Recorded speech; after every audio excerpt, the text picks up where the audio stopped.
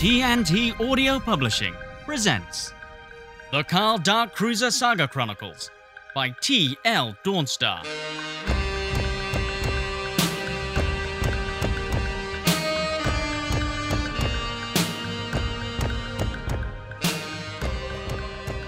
Written and read by T.L. Dawnstar. Book 1.0, The Universe Code.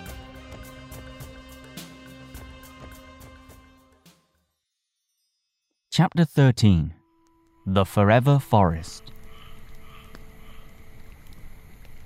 The fire was dying, so Carl retrieved the soiled copies of Hypergate Scale Modeler Illustrated from Terry's saddlebags, balled them up, and threw them into the flames. He fired 2 phase blaster bolts into the inferno for good measure. In previous times, Carl would have been remiss to burn such sentimentally valuable objects. But something had changed in him since he'd entered the Vellum cluster and lost his eye. He'd become darker, grittier, and significantly less able to brag about his excellent peripheral vision. The nights on Elthinica were freezing, and if he was going to make it through, there was no room for reminiscing about Roger Pulsar's excellent editorial regarding the relative merits of innovative bioadhesives versus the more traditional chemical compounds, with particular regard to drying speed and overall hold on some of the larger laser-cut kits, which to Carl was the absolute highlight not only of issue 42, but Roger's entire writing career.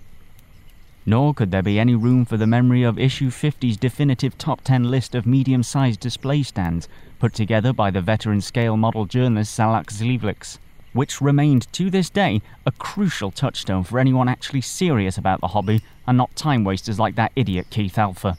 Footnote: Keith Alphonse Alpha served as board president for the Brazil chapter of The Scalers, the galaxy's preeminent fan-run scale model club. He beat Carl in 3 consecutive elections until it was revealed he'd squandered subscription fee money on a job lot of basing materials and a new Gunjark skin tool roll.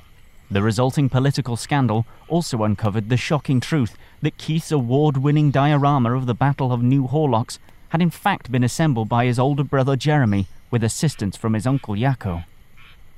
The bright purple light shone brightly across the small camp Dark Cruiser and Felicity had set up after they'd taken turns digging a big hole in the desert to hide Deborah's mechanical body in. Carl winced a little as he remembered the manic smile and breathless giggle that enveloped Phobos when she gleefully dumped the headless carcass, neck first and legs akimbo, into the pit. He winced a little more when he remembered the little hop of joy that had followed it. The wincing reached maximum voltage when he recalled what she did after that little hop. My gods, he thought frightenedly. Where did she even get that rubber tube? By the time the body was fully buried, the suns were setting, and the chilly fingers of a fatally cold desert night had begun to caress the rapidly cooling dunes. And in only tens of star-mins, that caress would become a deadly ice-cold poke. Carl had saddled up Terry, and Felicity hijacked Deborah's modified wave bike, and the pair headed northwest to the edge of the distant forest to set up camp. He looked up across the fire to see his newly resurrected intermittent quest buddy wrangling with a dense nest of mangled wires while simultaneously fumbling cack-handedly with the miniature lascutter. She could tell he was staring at her, and she didn't like it one bit, but she had a job to do, and she'd be damned if some slack-jawed space jockey was going to put her off. But it was no good. Her concentration had been smashed to pieces by his gormless gawping, and Phil knew that if she didn't spend the next few paragraphs slowly and carefully explaining what had happened to her in the 4 and a bit months since her escape from the Calaxians, he'd never stop asking stupid questions about it. She set down the cyber head and placed the lascutter on the damp ground next to it. All right then, you want the lowdown on the Lazarus gig, huh? She asked in her well-worn old Earth patter. He nodded, assuming she meant she was going to spend the next few paragraphs slowly and carefully explaining what had happened to her in the 4 and a bit months since her escape from the Calaxians. But he could never be sure exactly what she was trying to say because of the ridiculous way that she talked. Here's the skinny. Try to keep up, okay, doll? She lit a synth-sig and leaned back, resting her lower back on the detached head of her mechanical matriarch. So, after the Crocs pulled us in with the tractor beam, there wasn't a snowball's chance in hell I was sticking around to get eaten, or worse, lectured on border feature semiotics. So while you were taking an all-expenses-paid trip to Snoozeville, I dislodged an access tube panel and crawled around until I found my way to the sauna. Carl looked amazed and intensely irritated. He knew the odds of the fully armoured battle cruiser having a top-of-the-range sauna were pretty high. After all, one of the major selling points and key marketing messages of the Type 65 holovid campaign had been its vast array of spa-based facilities, but in his time on the ship, he'd been unable to locate them. After a quick hour and a half steam and a few cocktails in the swim-up bar, she continued, I hightailed through the access tubes and found myself in the cockpit. Figured I'd give the thrusters a go, but that wackadoodle computer of yours was on the straight and narrow, and the engines had taken a long walk off a short docking platform. I reset the computer's vocal processor because the accent was driving me crazy, and headed for the cargo bay. Look, I don't need a blow-by-blow. Just tell me how you got off the ship, and what's up with the hand. You old-timers sure have a short attention span. Carl grumbled to himself, which, to be fair, gave off a very cranky old man vibe, even though, in reality, he only had a couple of cycles on her. To cut a long story and my arm short, I managed to squeeze through an exhaust port and into the Calaxian ship, right into a las torch-wielding monster who, it is fair to say, was less than delighted by my presence. We fought and, well... She caressed her hand and winced. The potent memory of the white-hot blade slicing through flesh and bone shot up her arm like a deadly chill. I'd be dead if it wasn't for your man Cayman. He gave that son of a bitch a damn fine whack with a hyper wrench, and as more of them piled in, he held them off while I made a run for it. The rest involves a commandeered self-piloting transport container, several phony ident chips, and a trip to the cloning vats of Druckle 9 for this beauty. She waved her freshly cloned hand at the astonished pirate manically. Not a fan of the cyber stuff myself. No offense, Tin Man. I don't know what you're talking about. I'm all natural, baby. Oh, please, honey. Footnote. For the full story, pre-order The Carl Dark Cruiser Saga Chronicles, Book 1.5, The Universe Code, The Lost Chapters Special Edition Original Author's Cut. RRP, $56.99. Well, that's quite a tale, Francesca. How the hells did you find me after all of that? What makes you think I was looking for you? Here, catch. She yelled as she chucked something small and shiny at him. Pick that up for you back in the desert. Thought you might want it for a scrapbook or something. The small shiny thing flew through the air and clacked Carl square in the face meat because he was distracted by thinking about getting into scrapbooking again. He picked up the projectile that had just moments earlier ricocheted off his massive head and onto the verdant forest floor and turned it over in his left begloved hand, using his equally begloved right hand to soothe the throbbing in his forehead. The bullet was one of dyslexic Deborah's, all right. Dark Cruiser could just make out his own mangled name scrawled across the bullet's severely dented and malformed surface. It read, Kral Drak Cruiser. He stared at it in silence for a few moments. Almost, old friend. Almost. He sighed mournfully in his head. As silent as Carl was, the camp around him was anything but, as the sounds of Elthinica's nocturnal creatures rose to a crescendo which threatened, but failed, to drown out Felicity's incessant banging and swearing as she faffed about with the robot head. Through the deafening wall of noises that permeated the bosky surroundings, Carl felt a sudden, laser-precision thought beam slice through the clamour and into his waiting brain. The musing was not yet fully formed, but it had the potential to become quite significant. He reached into his beloved belt and produced the bullet that had killed Dank. He held it up next to the bullet that had very nearly killed himself.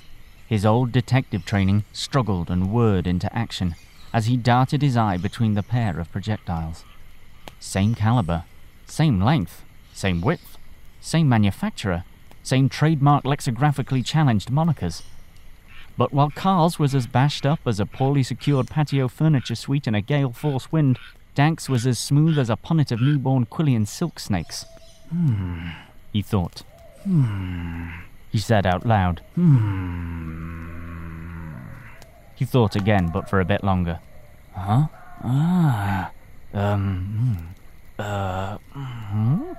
He said out loud.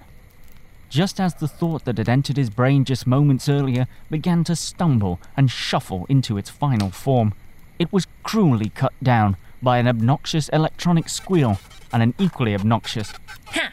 from the other side of the magazine-fueled fire.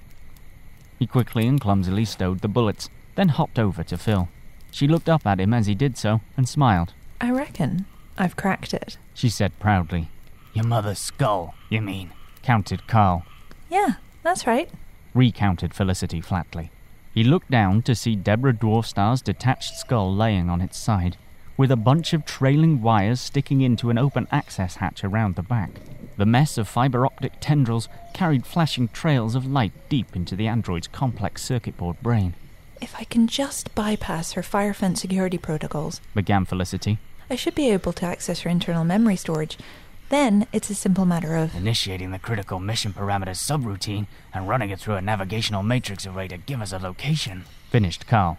Exactly, but I can't just make the dive without significant synaptic feedback from her virus protection software. What's your access point? Secondary maintenance processor. Carl made a noise that he hadn't heard come out of him since his days as the senior data protection and active target database manager for the Guild of Assassins. It was a sort of meaty grunt, marinated in a snort-infused stock, wrapped in puffy layers of exasperated giggles and topped off with a thick and creamy béarnaise sauce made not from butter, eggs and white wine vinegar, but scorn, derision and ridicule, served with a sarcastic side salad and garnished with a sprinkling of crunchy patronizing croutons. Footnote: tip for aspiring authors: never write when you're hungry. It may affect the quality of your output. At the same instant, and without him willing it to, his eye initiated an enormous roll, followed by his broad shoulders slumping involuntarily in response to her lack of in-depth understanding of incredibly advanced digital cybernetic infiltration techniques.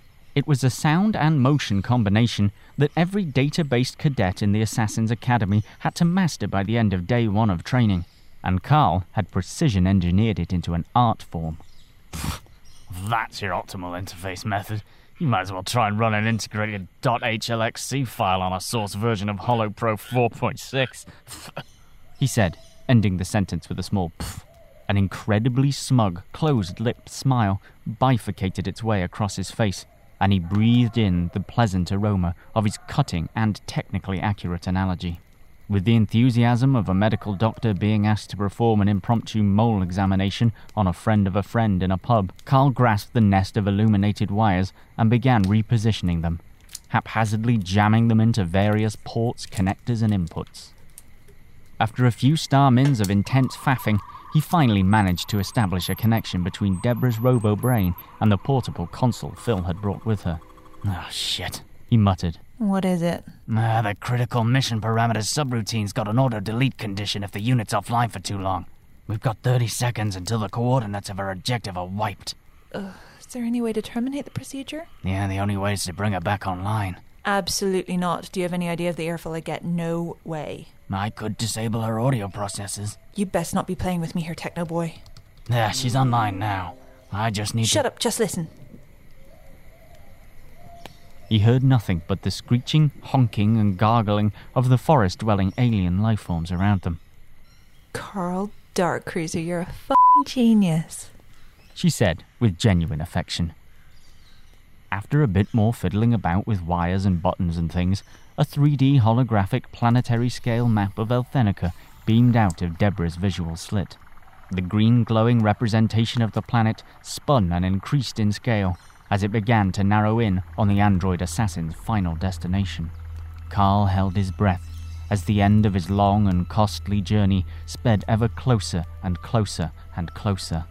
As the projection narrowed in on the very center of the vast forest that covered much of the planet's southern hemisphere, a small pulsating red light fluctuated amidst a vast clearing ringed by huge standing stones. Then the light moved towards a humongous ancient tree. Carl looked at Felicity, and Felicity looked at Carl. This was the closest two beings in all of galactic history had been to discovering the location of the legendary universe cone. They both felt the tremendous sense of occasion and responsibility blowing through them in an almighty mythic gust. Just as the final location of Deborah's mission, and therefore presumably the location of the cone, was coming into clear view, there was a tremendous boom, and the previously allegorical mythic gust became an all-too-real hurricane that sent Carl, Felicity, and the head of Deborah Dwarfstar flying. The holomap flickered out, and the fire that Carl had sacrificed so many happy childhood memories to maintain was extinguished, leaving only a pervasive smoke that coated the forest clearing like a rich and fragrant tomato sauce might cover an expertly prepared and cooked pan of value mince to create an exquisitely crafted bolognese. As Felicity stumbled to her knees and attempted to regain her breath after being fully knocked on her ass next to a big tree, she could vaguely make out the shadow of a tall, hooded figure, standing unfazed in the midst of the choking smoke cloud. The dark shape outstretched 2 pairs of arms. It held in one hand a long staff, in the other a small curvy knife, in the other a glowing orb, and floating above its final outstretched hand was the unmistakable shape of a spinning, pulsating cone. The tall, slender, 4-armed figure stepped forth through the billowing plumes of thick black smoke to reveal that the tall, slender, 4-armed figure was, as suspected, 4-armed, but was in fact far from tall and slender. The being stood about 1.2192 meters tall, with pallid blue skin that darkened to a deep navy around the lifeform's 3 pure white eyes, 2 of which were placed where you'd expect, while the third perched protrudingly on the end of a long beak-like nose which stuck out like a sideways shark fin from the being's deeply wrinkled and weather-beaten face. A wild, wiry beard of matted hair, a shocking shade of luminescent red with tips of flaming orange, dominated the entirety of the lower half of the creature's long and gaunt visage. As Carl struggled to get to his feet and reach for his phase blaster, the beardy extraterrestrial twirled its long metallic staff, unleashing a devastating wave of crackling violet energy that slammed the former under-16 competitive knitting champion back down on his toned, beautifully defined and muscular buttock muscles. He felt a massive force pushing him down, preventing him from getting up. On the other side of the clearing, Felicity pawed at her left shoe in an attempt to access her emergency sonic magnum, only to be greeted by a flying wooden orb which brimmed and shook with ultraviolet light, hurtling towards her and lifting her into the smoky air, where she hovered, immobilized. Shouted the blue alien thing. At the sound of that grating alien nonsense, loads of 4-armed weirdos burst forth from the tops of trees, from beneath big rocks, and from round the back of massive bushes. All of them were bearing lengthy lengths of rough rope woven from bioluminescent tree bark. Glowing ropes whipped about the place like mishandled balloons as the blue people proceeded to quickly and proficiently restrain our heroes in tight binding knots so labyrinthine that they rivaled the complex administrative procedures implemented at the Galactic Council's notoriously bureaucratic AGMs. Before Carl could even think, he found himself bound and upside down, with his shapely legs spread-eagled against the broad ancient trunk of an elthinic keckle tree. He strained to turn his rapidly blood-filling head to see Felicity tied up in the thick brown tangle of a spiky hedge. At the sight of its master trussed up like a sacrificial goat or human, Terry kicked off. It flung its 4 pairs of legs high into the air in a flurry of flesh, metal and bone that pounded several of the creatures smack bang in the side of their tiny hairy heads. The hooded figure vanished in a blinding puff of orange smoke, only to reappear a nanosecond later with his top left arm outstretched mere centimeters from the beast's pissed-off face.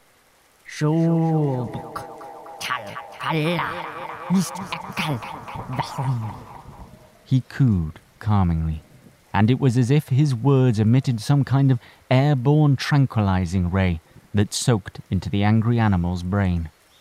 The beast was soothed, and gently lay down on the mossy ground, resting its big weird head at the base of a big weird tree. The aliens muttered something to each other in their ridiculous language, and Carl had the strange feeling that he was beginning to understand them. Like a moth-bitten curtain being pulled back to slowly reveal an underwhelming amateur dramatic society production of a perfunctory and predictable murder mystery, the true horror of what awaited him and Felicity began to dawn on him. Tree. Balls. High priestess. Ritual. Of the few words he could make out, it was fair to say he didn't like the sound of any of them, except maybe high priestess. For some reason, he'd always been very successful with women of the cloth, and as his mind wandered in a desperate attempt to recall the name of the Talivian hyper-nun who'd once fully given him the eye in a smoky backwater watering hole on Relic Station, he felt the glowing rope tighten across his semi-soft body. He had no idea how it was he could understand the bizarre dialect. He had at best a middling grasp of GBE, Galactic Base English, and knew little more than how to order a non-alcoholic slippery nipple in a handful of other alien tongues. Furthermore, he had stubbornly refused for decades to purchase an Omni-translator device, as he always liked to think of himself as a man who let his actions, fists, and laboriously shouted English words do the talking. The robed and three-eyed alien who appeared to be in charge approached Felicity with the cautious gait of a moderately pissed uncle returning to a lit firework at a doomed-to-fail New Cycle Eve party. His pure white ball of an eye slightly protruded from his nose tip and swiveled up and down, giving the hedge-subsumed reporter a proper going-over. "Dared you bring Metal Beast Forest inside, Sacred the?" grumbled the freakish little man, in what could be generously described as syntactically innovative GBE. "Seek what you hear, human." I'll give you 2 guesses. It's round at the bottom, pointy at the top, and I bet the farm that you're holding it in your hand right there. She snapped back, seemingly not at all confused why she could now sort of understand him. The Talik Halik Zokfa securities. Easy for you to say. Known in that the tongue common it is, being lesser, it called cone universe the. It motioned to the spinning cone-shaped glowing object hovering above his lower left hand. Alas, not is thing this seek for you which.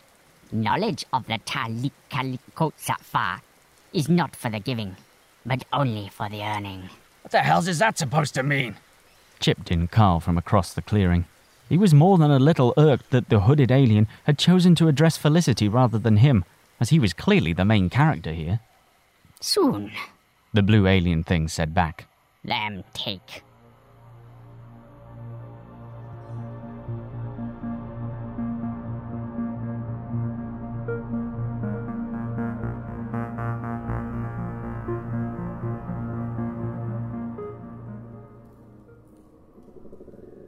The woman was bathed in shadow.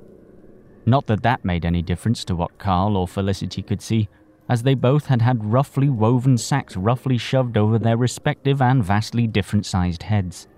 She sat on a massive wicker throne in the cavernous base of a hollowed-out ancient tree. Around her, flickering flames flickered feverishly in the nasty draft that whistled through the poorly insulated chamber. Glowing moss and bits of sticks were clearly no match for a good-quality quantumly treated plasteel fibre or good old-fashioned asbestos, mused Carl. Dark Cruiser began mentally pricing up a proper thermo-insulation job for the tree, but was interrupted by a sudden outbreak of chanting from the amassed aliens. Silence! Bellowed the woman. Her bellowing shout echoed through the cavernous environment, leading to admonished looks on the faces of the small blue aliens who had dragged Carl and Felicity through the misty moors, over the gloomy glens, round the back of the surprisingly located Greggs, and into the heart of the pervasive perennial plant. The scream had come out significantly higher pitched than she'd intended, somewhat diminishing its potency. By now, Mother Elthinica's psycholinguistic field should have granted you the honor of understanding Talva, the holy language of the Forever Forest. And so, it falls to me to inform you that you stand accused of violating the most sacred of Elthinican laws. Listen, lady, I don't know what you're talking about. Silence! Screamed the woman again, this time modulating her pitch for maximum effect. Behold, as Mungo Penfold, sacred custodian of the ancient office of executive assistant, brings forth the object of damnation. A gleaming gleam shone out through the semi-dark of the hollowed-out tree cavern as the bearded alien from a few pages ago stepped forth clutching the shiny metal head of Deborah Dwarfstar. Mungo Penfold passed the head from his lower arms to his upper arms and then to the woman's 2 arms. The woman held the skull aloft, revealing a finely toned arm clad in an elegant golden singlesuit peeking out from the darkness. Eons ago, the ancient guardians of our hallowed forest entrusted the sacred duty of attending to the trees to machines known as the Blessed Machina. She began, And as the great river of time flowed ever onwards, the machines... This monologue went on for some time, and after what seemed like hours of tedious and trite, faux medieval sub-Shakespearean expositional whiffle, it was explained to the besacked captives that artificial lifeforms of any kind, be they androids, gynoids, robomen, cyberbros, electro-chicks, syntho-dogs, digi-blokes, or bins with faces drawn on them, were outlawed on Althinica by Holy Writ, because ages ago some robots went bad and there was a big fight. And lo, for the ultimate desecration of this most consecrated ground, I, High Priestess of the Guardians of the Talik Kalik Zukkafar, sentence the intruders to the death of 1,000 stings. Speak your names, blasphemers, that they might be recorded in the ring binder of shame for all eternity. You'll get nothing from me, you Ponzi bint, and you can shovel this elfie nonsense right up your one ring. Barked a predictably bolshy Felicity Phobos. Phil? Replied the woman. What? Replied Phil. Bring her forth! Ordered the shadowy lady. And remove the sack of imprisonment forthwith! Felicity was dragged forward to the foot of the wicker throne, and as the sack was quickly whipped off her head, taking several strands of her glossy red hair with it, she gazed up at a face she hadn't seen in a long, long time. Well, how about that? She said with a smile. I got a hunch. You're going to want to have a peek at the other one, too. The woman motioned, and Carl was plopped down next to Phobos. With his sack firmly gripped in a cold blue hand, the rough fibers of the woven facial concealment apparatus scraped across his intermittently hairy face, and his eye adjusted to the gloom. Now he, too, looked upon the noble face of Olive Cabinet.